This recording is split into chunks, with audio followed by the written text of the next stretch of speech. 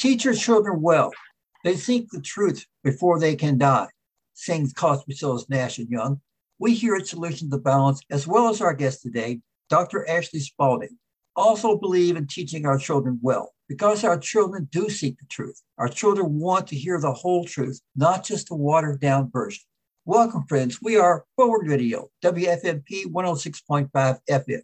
You are listening to Solutions to Balance, a program of and sponsored by WFMP Radio. I'm Jim Johnson. My co-host is Jamie McMillan, currently on sabbatical. Our technical engineer is Carolyn Brooks Johnson. The following is part of WFMP's Public Affairs Educational Program. The views expressed are those of our guests, not the station. If you'd like to share your views, you may contact us by sending us an email to solutionsofbalance18@gmail.com. We'd love to hear from you. Our guest today is the anthropologist, Dr. Ashley Spalding. Ashley Spalding is a research director at the Kentucky Center for Economic Policy.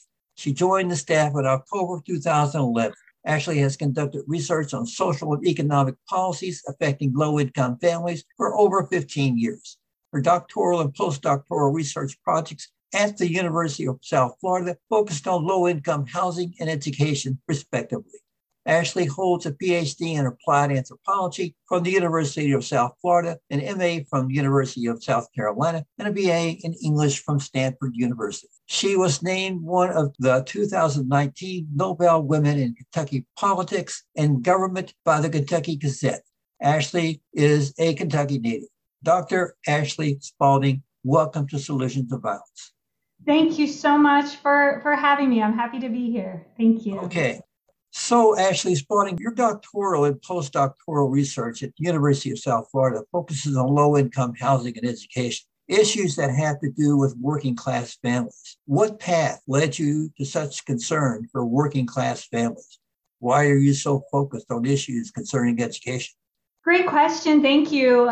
I just wanted to clarify one piece of my bio. My bachelor's is from Samford University in Alabama, so not Stanford in California. So just to clarify for your listeners, in terms of how I ended up doing this work, in my graduate work, I was always focused on understanding and addressing social inequalities. And for my doctoral work, I was specifically concerned with the impact of policies that were supposedly intended to address poverty that actually increased poverty, increased economic insecurity, in part because these policies were based on popular but inaccurate beliefs about why people are poor. And so, as an example, the so-called welfare reform policies of the 1990s. And my dissertation research ended up focusing on the impact of housing policies that demolished public housing, and I looked at the challenges that families had in relocating when this happened.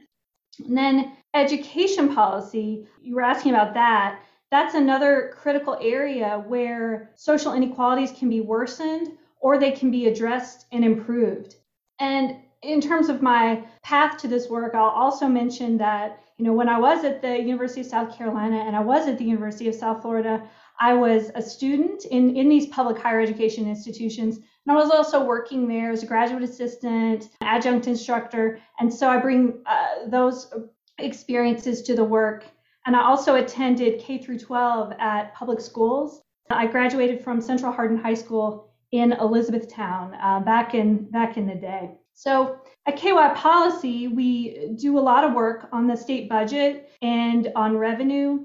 And these policy choices have important implications for equity in education and for the economic security for Kentucky families. So there are a lot of connections to my previous academic work on public policy in the work that I do here with KY Policy.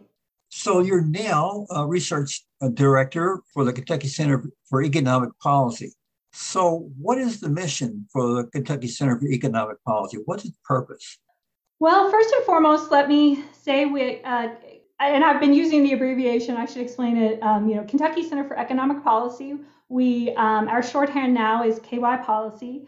We're a nonpartisan, nonprofit organization.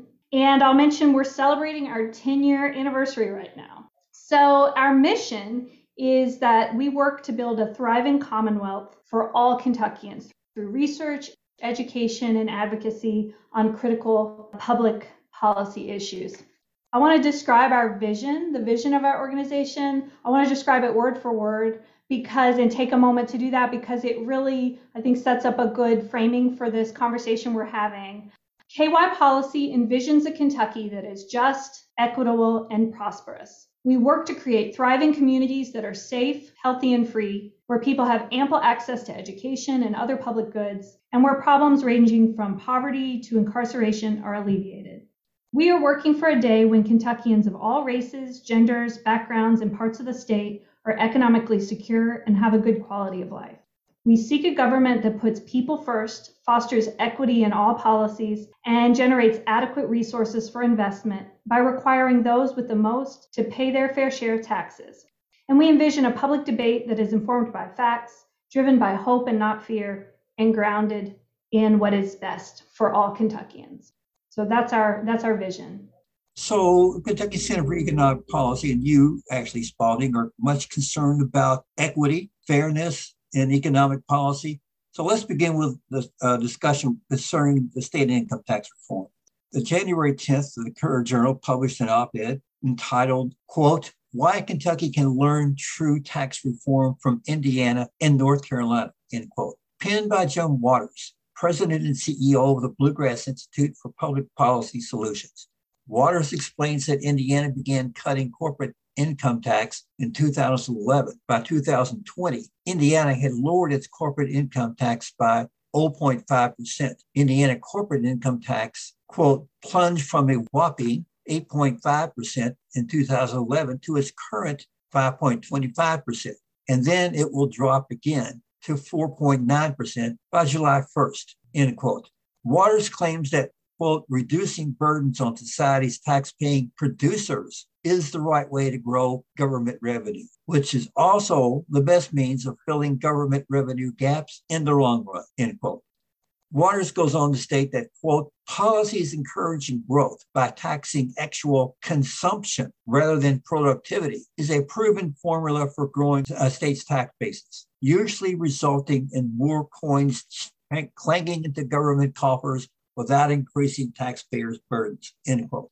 Waters explains that by gradually reducing taxes on producers and increasing consumption taxes results in an increase in government revenue for both capital and infrastructure projects and an increase in revenue of K through 12 education spending. However, the economist Dr. Tom Lanford states, quote, to balance our individual income tax cut made in Kentucky in 2018, the legislature put sales taxes on many services which had previously been exempt from sales taxes. They also dropped the lower tax bracket of 4% as income taxes, which switched to one rate, 5%. One rate for everybody, 5%. The highest rate was 6%, but that was dropped. Doing so helped the higher income tax brackets, those that were in the higher income tax brackets. Getting rid of the 4% hurt those in lower income tax brackets. We end up with a huge surplus last year and this year, but it was mostly from the backs of the working class taxpayers, end quote. So who's right here? If the legislature in Frankfort cut corporate taxes, will those in lower tax brackets suffer? Folks who are already struggling to make ends meet. What do you think? Well, wealthy special interests want everyday Kentuckians to believe that income tax cuts help them and the economy. Not because that's true, but because income tax cuts are a windfall for wealthy people. What really happens when we cut income taxes is that we stop taxing the wealthy who are seeing the lion's share of growth in this economy.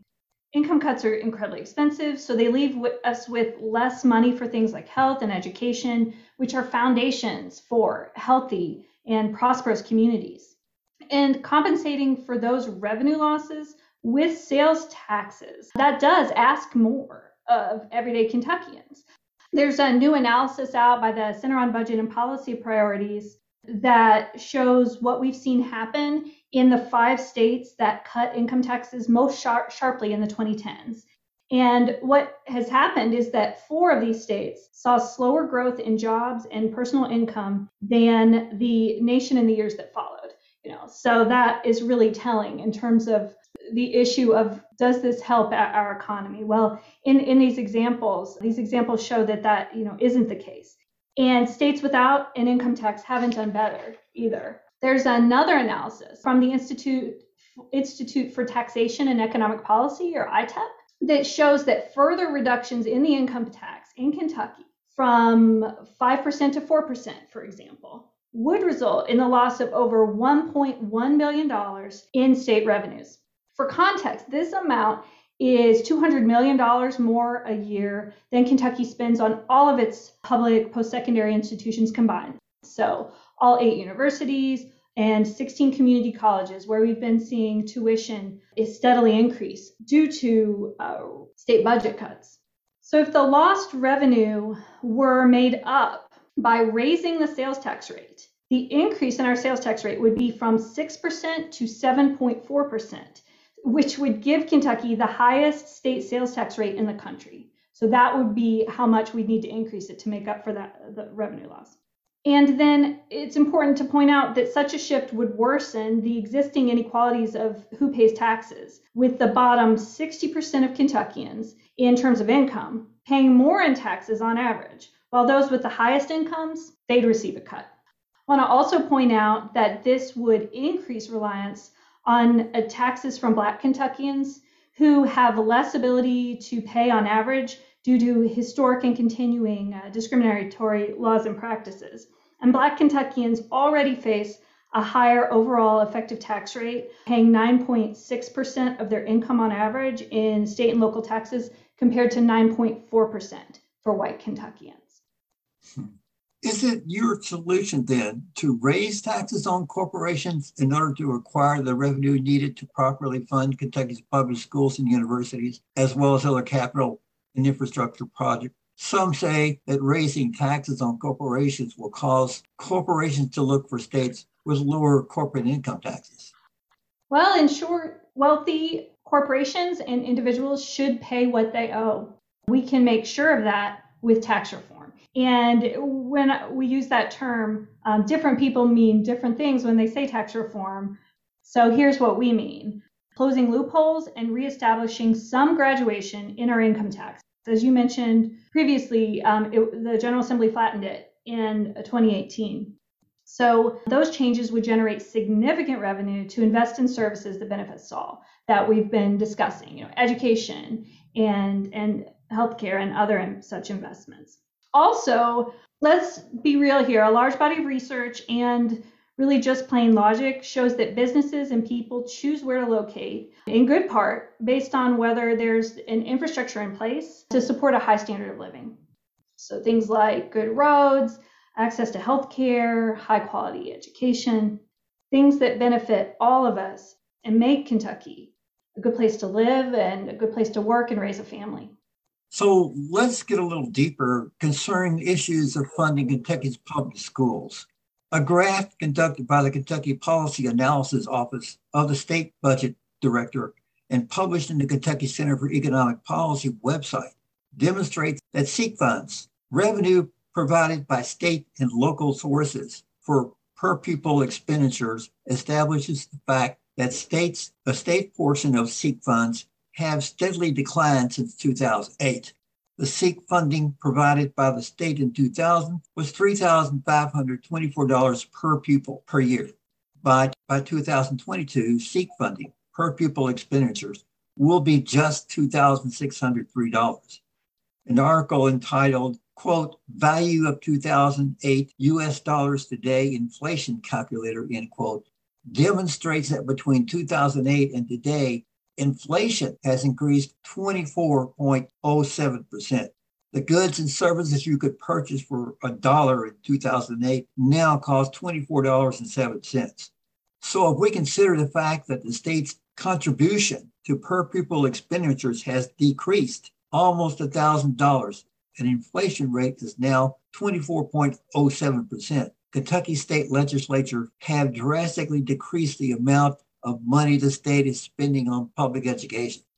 Is that decrease in public school revenue the result of a decrease in government revenue, or something else going on here?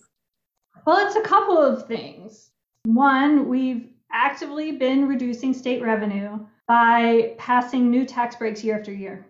If tax revenues had grown in step with the growth in our economy and the general fund were still the same size relative to personal income as it was in 1991, after the legislature raised revenue to help pay for the Kentucky Education Reform Act, or KERA, the state would have $3.3 billion more in recurring revenue to invest in education, health, and other services. So that's one part of it.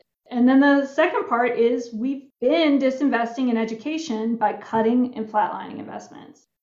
We're one of few states that never did get around to reinvesting in public education after the Great Recession. And in the meantime, legislators have made it a priority to pass legislation siphoning money out of the general fund, meaning what's available for education, and handing it over to unaccountable private schools and other entities.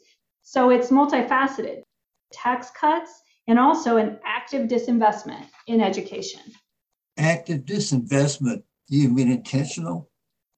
They're policy choices. They're choices that the legislature is making. So they are making those choices is what we mean by intentional. So actually, Spalding, your article, quote, Kentucky among worst states in the nation for higher education cuts, harming students who already face the greatest barriers, end quote, published February 17, 2021, you explained that the Center on Budget and Policy Priorities, quote, shows Kentucky is among the 10 states with the worst cuts to state funding for higher education, as well as public education, since before the Great Recession. Lawmakers spent 27% or $2,977 less per Kentucky student in 2019 compared to 2008, far exceeding the national average decline of 11.6%, or just $1,033 per student. These cuts have helped drive up the cost of public colleges and universities, imposing the greatest cost burdens on families of color and those with low incomes, end quote.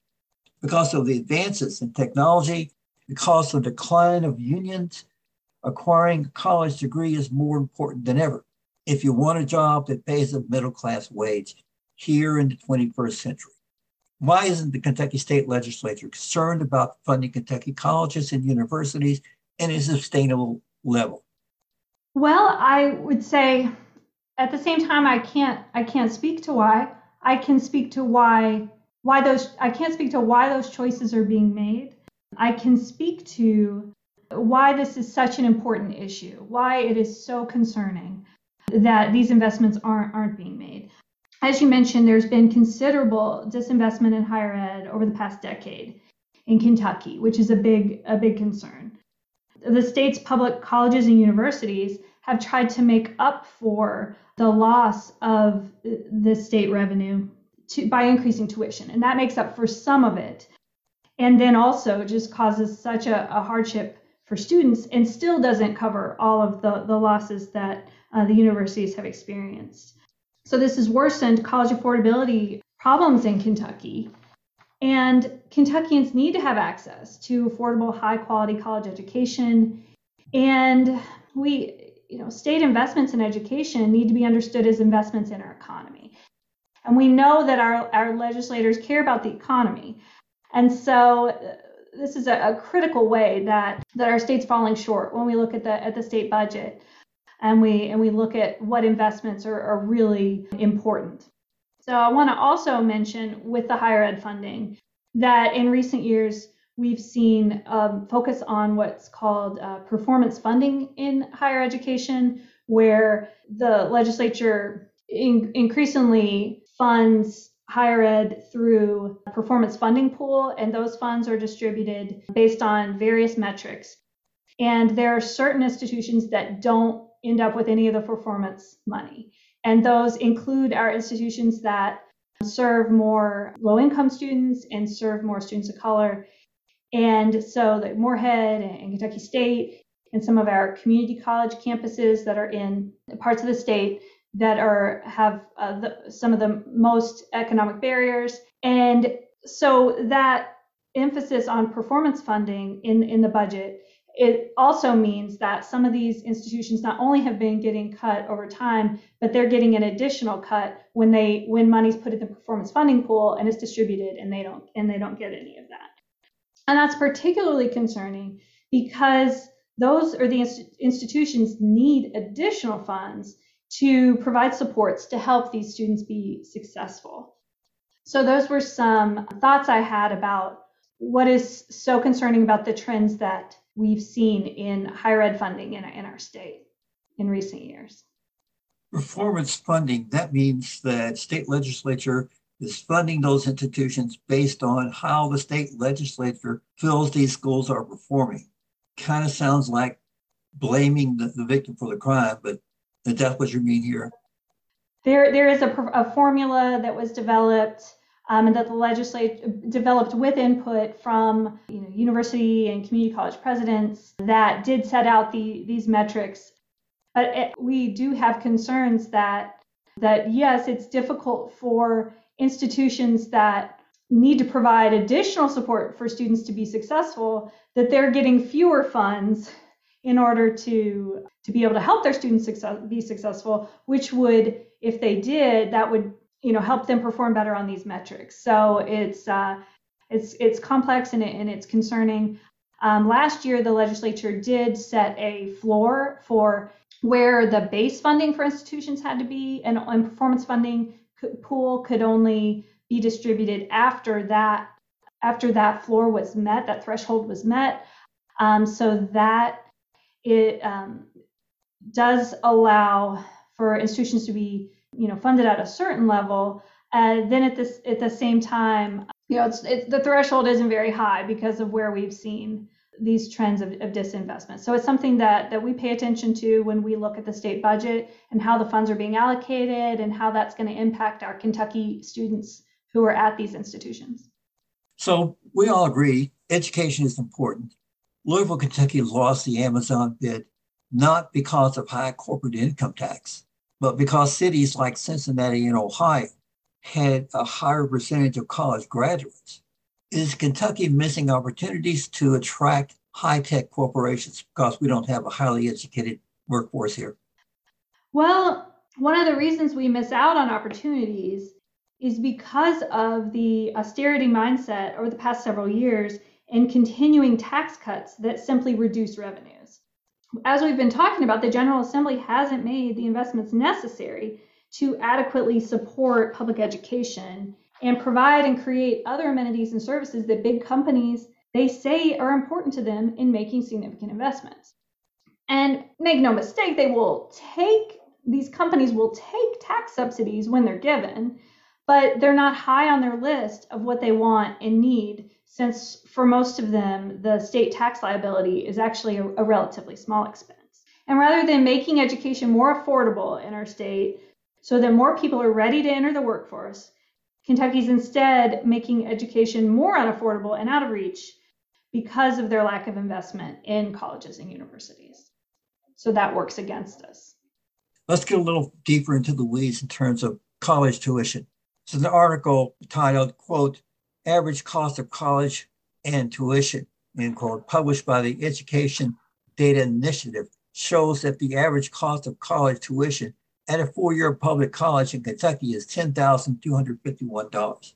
That comes to $41,004 for a four-year degree, college degree.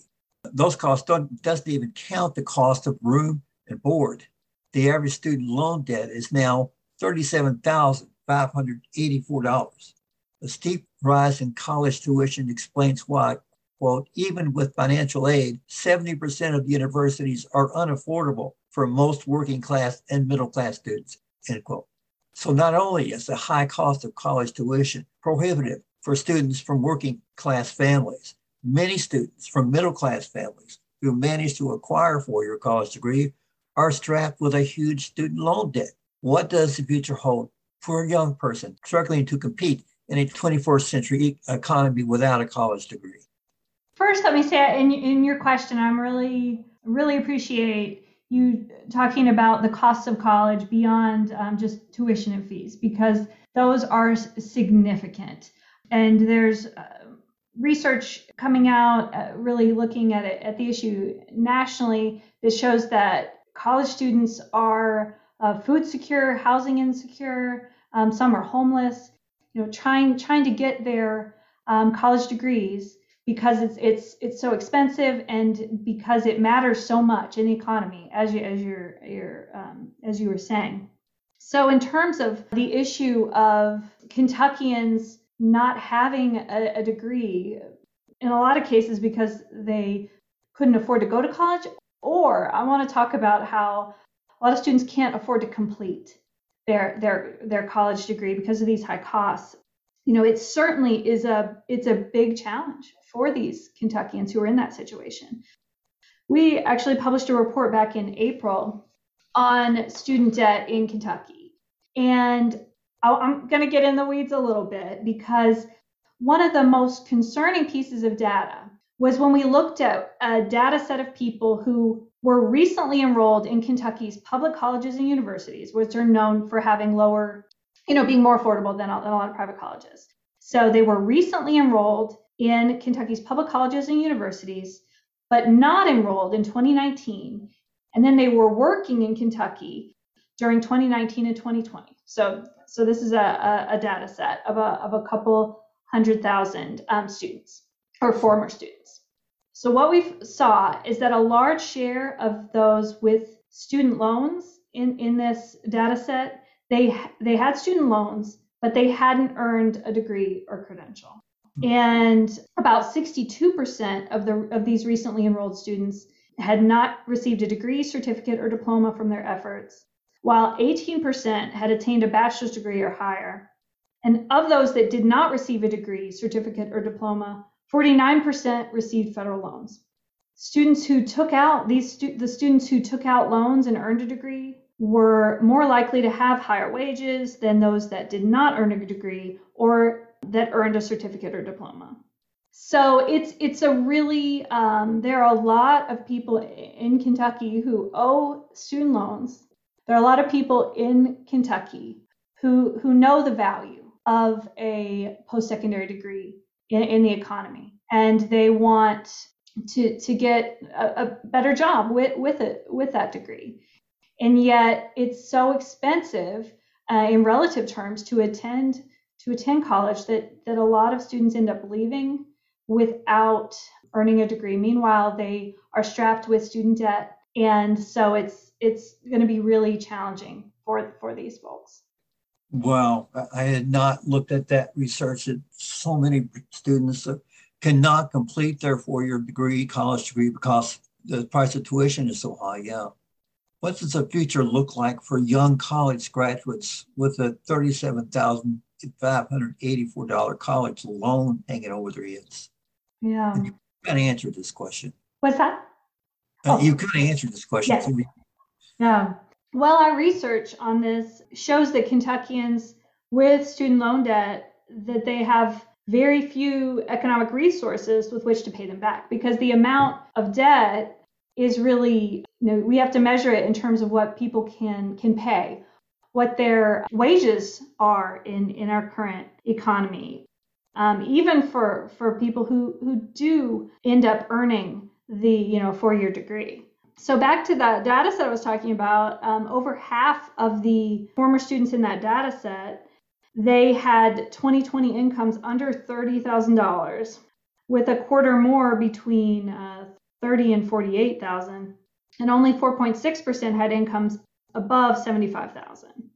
So the Kentuckians who have student loan debt just aren't making enough to pay it off easily. So it's really difficult. We see that consistently Kentucky student loan default rates are high. And even for, students go into the income-based repayment plans, or they can put their loans, they can sometimes defer them or go into forbearance and not end up in default, but still it ends up being a real struggle. And it's really hard then for Kentuckians to buy a home, to go back to school, because a lot of cases these are people who didn't finish their degree, or to purchase reliable transportation to be able to get a better job. So it does hinder people to have this loan debt. And our organization has been advocating for federal student loan forgiveness based on this data that we have, and looking at how many Kentuckians would be affected by that, would have their lives improved. And then we've also been, of course, looking at making college more affordable at the state level. And we can do that by investing more in higher ed and other ways to help students. So let's talk about the state budget. The Kentucky House legislatures have filed a proposed 2-year state budget. According to an article published by Spectrum News One and penned by Aaron Kelly, that budget, quote, allocates more than $51 billion in state and federal funds annually and includes covering the cost for a full-day kindergarten, raising the salary of social workers, and providing funding for 100 additional positions, a $51,000 pay increase for Kentucky State Trooper, and 6% raise for public employees in fiscal year 2022-2023. What programs, organizations, capital infrastructure projects were left out, and who will suffer as a result of the proposed budget? As I've been mentioning, KY Policy, we track the budget very closely, and we actually have analyses on our website now on the House budget and on the governor's budget proposals, and both of those have come out. And so I'd like to talk a little bit about more than what you went over, about what we see in those proposals, particularly around education and what it means. So, and as folks know, we have a historic opportunity right now with a budget surplus, where there's also a $1 billion in the second tranche of American Rescue Plan Act funds that will be appropriated in this budget process. And then we have such a great need in terms of the disinvestments we've seen in our state around education and many other areas as well, including social services. So I want to just mention some highlights that we've been looking at, mostly related to education. So, you mentioned the House budget. The House budget does provide, and the governor's budget, they both make increases in K through 12 education, which is so important after all these years of disinvestment. And we've pointed out in our previous analyses about education funding, just how important it is to fund core school funding that's distributed through the SEEK formula that you were mentioning before, the Support Education Excellence in Kentucky formula. And when we don't adequately fund this SEEK, which is what we haven't been, when we don't adequately fund SEEK, that leads to growing inequities in funding between poor property wealth and high property wealth school districts. So it leads to these funding inequities, which are so detrimental when we're supposed to be providing a high quality education to all Kentucky kids. And also this underfunding of schools, it's led to local school districts having to cut back on really important student services and supports, and an inability to make needed investments in maintaining buildings and providing raises to staff, and including teachers.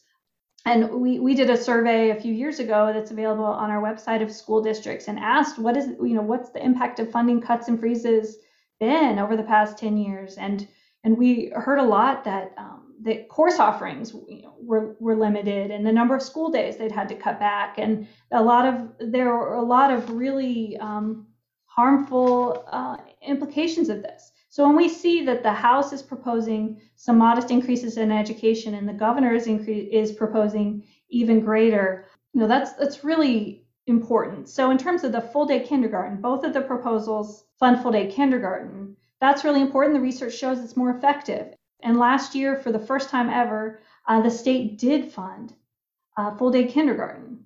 Most districts were already offering it because it was so important, but they were having to cut back in other ways. And so this is really important that in both proposals we see that. And that is actually part of the SEEK investment we can look at in these budgets. But I want to go back to the per pupil guarantee that we were talking about earlier. And both budgets would increase the SEEK per pupil guarantee. But as you mentioned previously, the SEEK per pupil guarantee, it's a combination of state and local funding. And we've seen the state funding go down. And based on the information that we do have looking at the current budget documents, the House version, even though it increases the per pupil guarantee, if you look at basic funding from the state, they're proposing an actual decrease in the state funding, and the governor's budget would increase basic funding. So that's a significant difference there.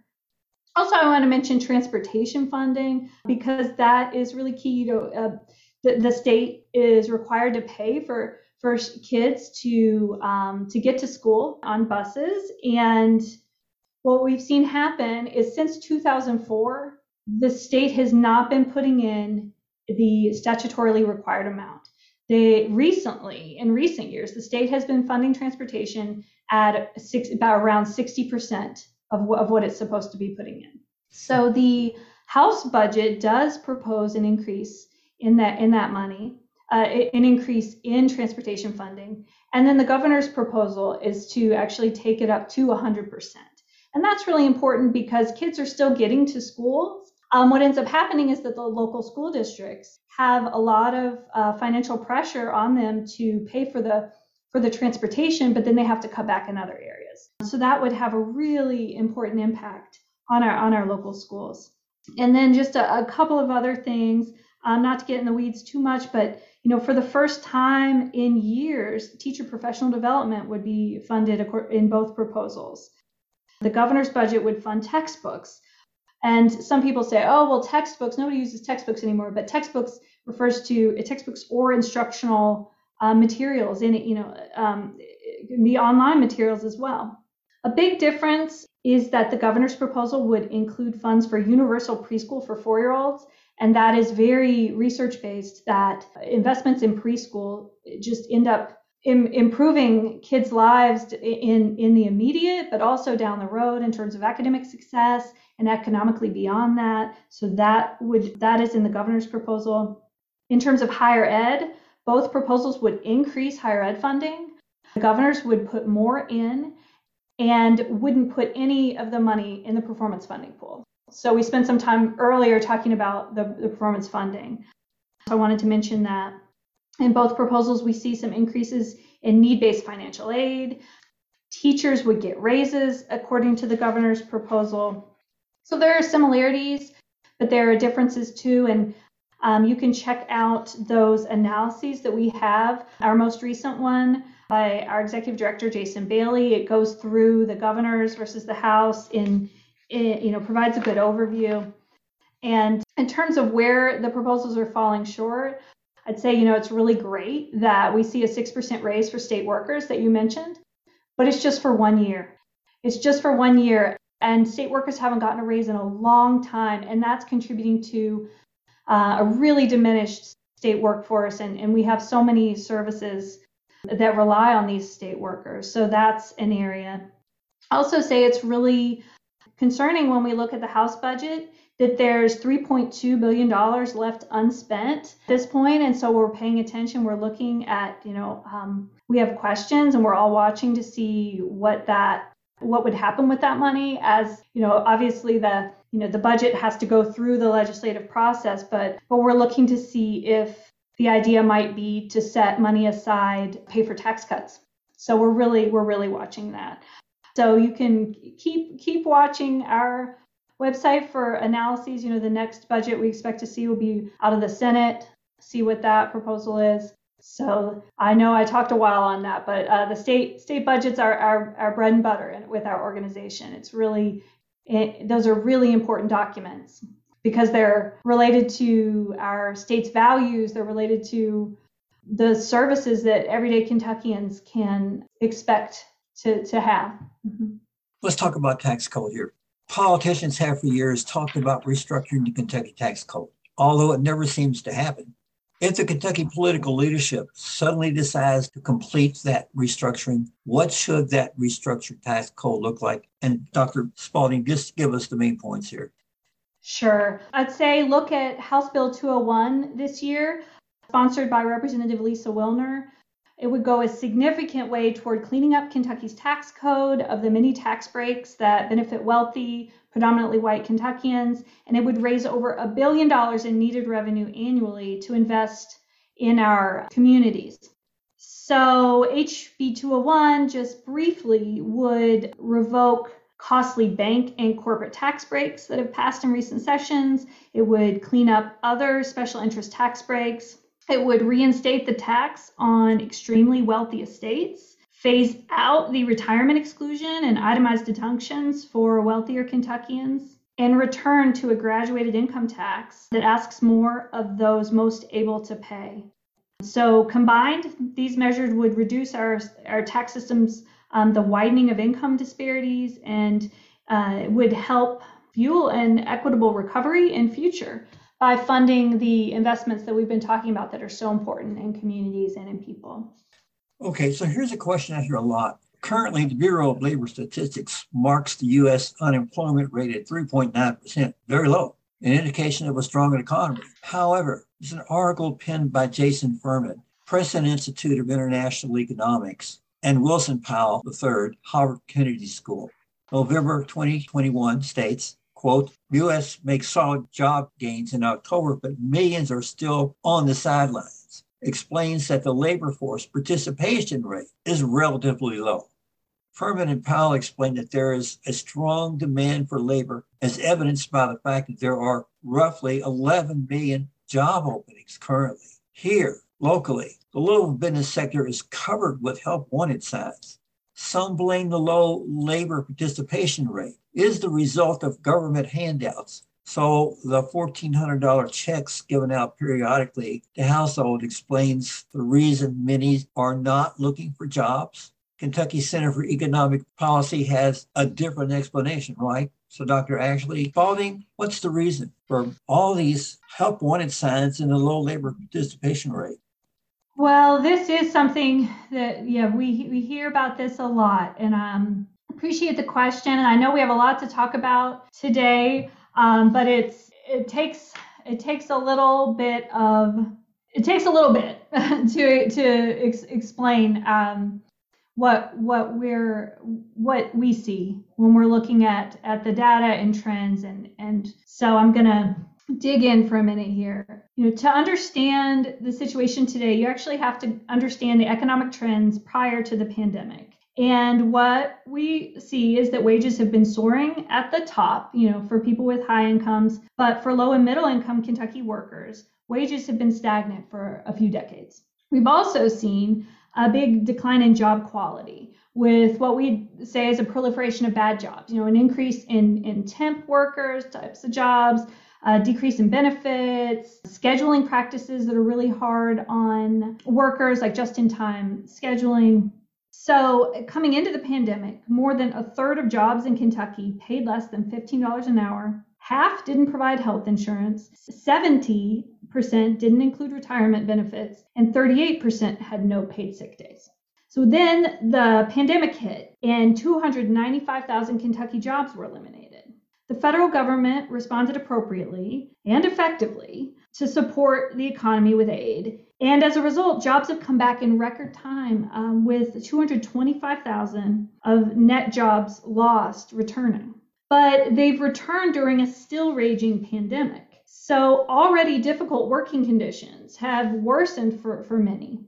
And all of this happened in the midst of a demographic transition that was already underway, that was automatically decreasing labor force participation, which was our largest worker cohort, the baby boomer generation, retiring in large numbers every day. Their workforce participation after the Great Recession was actually going up because a lot of them couldn't afford to retire. But then with the pandemic hitting, they were at risk of serious complications or death due to COVID, and many of them are taking the opportunity to retire at this time rather than die for their low-wage job. And that is the biggest factor that shrunk the workforce. I do want to say there's also barriers to work that I'm sure you and your listeners know about, where with childcare not being available for a lot of folks. We lost nearly half the childcare centers even before COVID hit due to state budget cuts. And then we find in this context that the remaining workers, they now have a little bit more leverage and they're leaving low-wage jobs, and you do see that, but they're not leaving the workforce. They're taking better jobs. And so when employers say they can't find workers, it's often that they can't find workers at the wage and benefit levels that they're offering. And I want to say that cutting, you brought up the unemployment benefits, I believe, or the stimulus checks, cutting unemployment benefits and food assistance and other supports, that's not the right approach here. Making people who are already struggling to get by more desperate just to avoid paying decent wages when corporate profits are at record highs, that's really shameful. And we should be providing proven strategies by raising to improve workforce participation rates, which is raising labor standards and improving public supports like childcare through public investment. So that is our analysis of this situation. Okay, so inflation is a big issue now. The Ogden Institute published an article titled, quote, "No Higher Wages Are Not a Silver Lining of Inflation," August 2021, end quote. The article explains that, quote, "As of May 2021, prices increased 5% over the course of 1 year, the sharpest increase in inflation since 2008, end quote. Inflation really hurts working class families. Some blame the sharp increase in inflation on the Biden, quote, "Make America Better," end quote, policy. They claim that inflation is the result of a $2 trillion that Biden administration has pumped into the economy. Democratic Senator Joe Manchin claims that the $1.75 trillion Make America Better proposal will add to an already high 5% inflation rate. What's your response here, Dr. Spaulding? Well, if we're following the money, we should follow it to the people whose incomes are and have been growing the most. As I was saying, people at the top have experienced astronomical income growth in recent decades. Meanwhile, the federal minimum wage has been at $7.25 for over a decade. Everyday Kentuckians need a raise, and they've badly needed assistance to get through hard times, especially the pandemic, which the federal relief packages have provided. The Build Back Better proposal in Congress would invest in everyday Americans. The research is clear that the programs in it, that they would reduce poverty and childhood hunger, they would improve economic security, health and well-being, educational and employment outcomes, all leading to a more equitable, prosperous, and productive economy. So the real danger is if we continue allowing billionaires to amass truly mind-blowing levels of wealth, while the rest of us believe misleading narratives, such as that raising the minimum wage, which is a deep poverty wage, that would harm our economy. Okay, so let's switch directions here. So Ashley Spaulding, some of your expertise lies within the broad category of education. The Kentucky political leadership have filed a couple of bills that are designed to impede the teaching of Native American and African American history in our public schools and universities.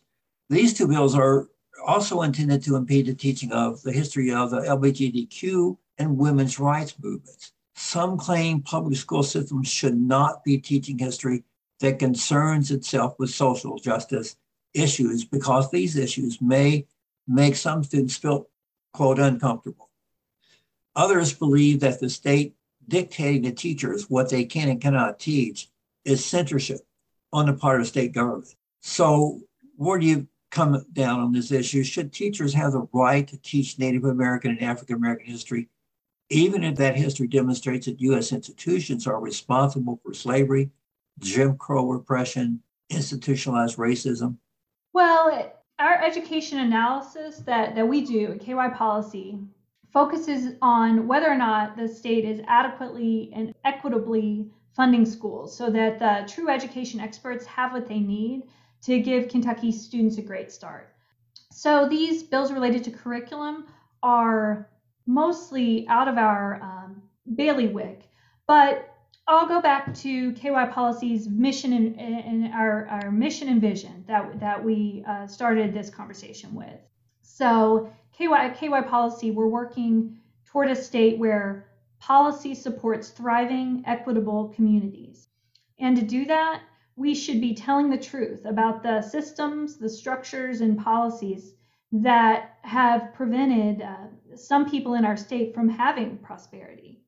To move Kentucky forward, it's important that everyone understand these issues, and we shouldn't bar our educational institutions from providing appropriate teaching about the way that our society and our economy work.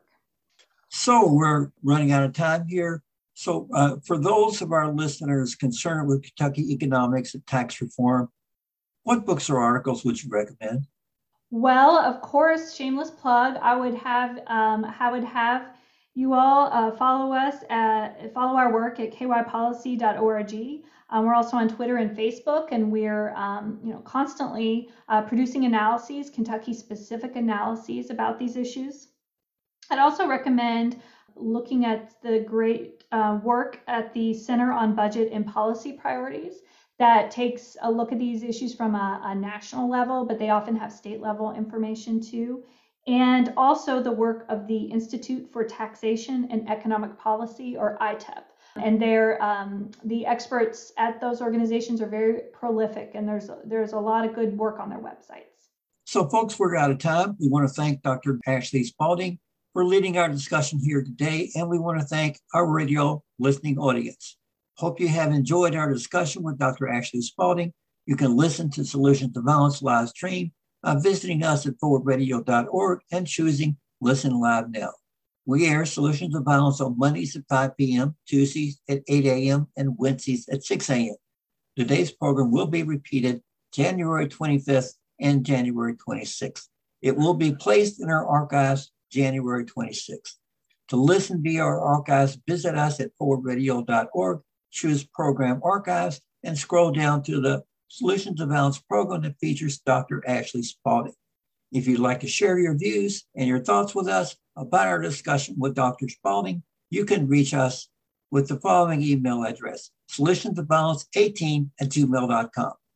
Wishing you and your wellness, safety, and peace in these challenging COVID times. I'm John Johnson. My co-host is Jamie McMillan. Our technical engineer is Carolyn Brooks Johnson. Until next time, please share your peace in your own personal way, helping others do the same.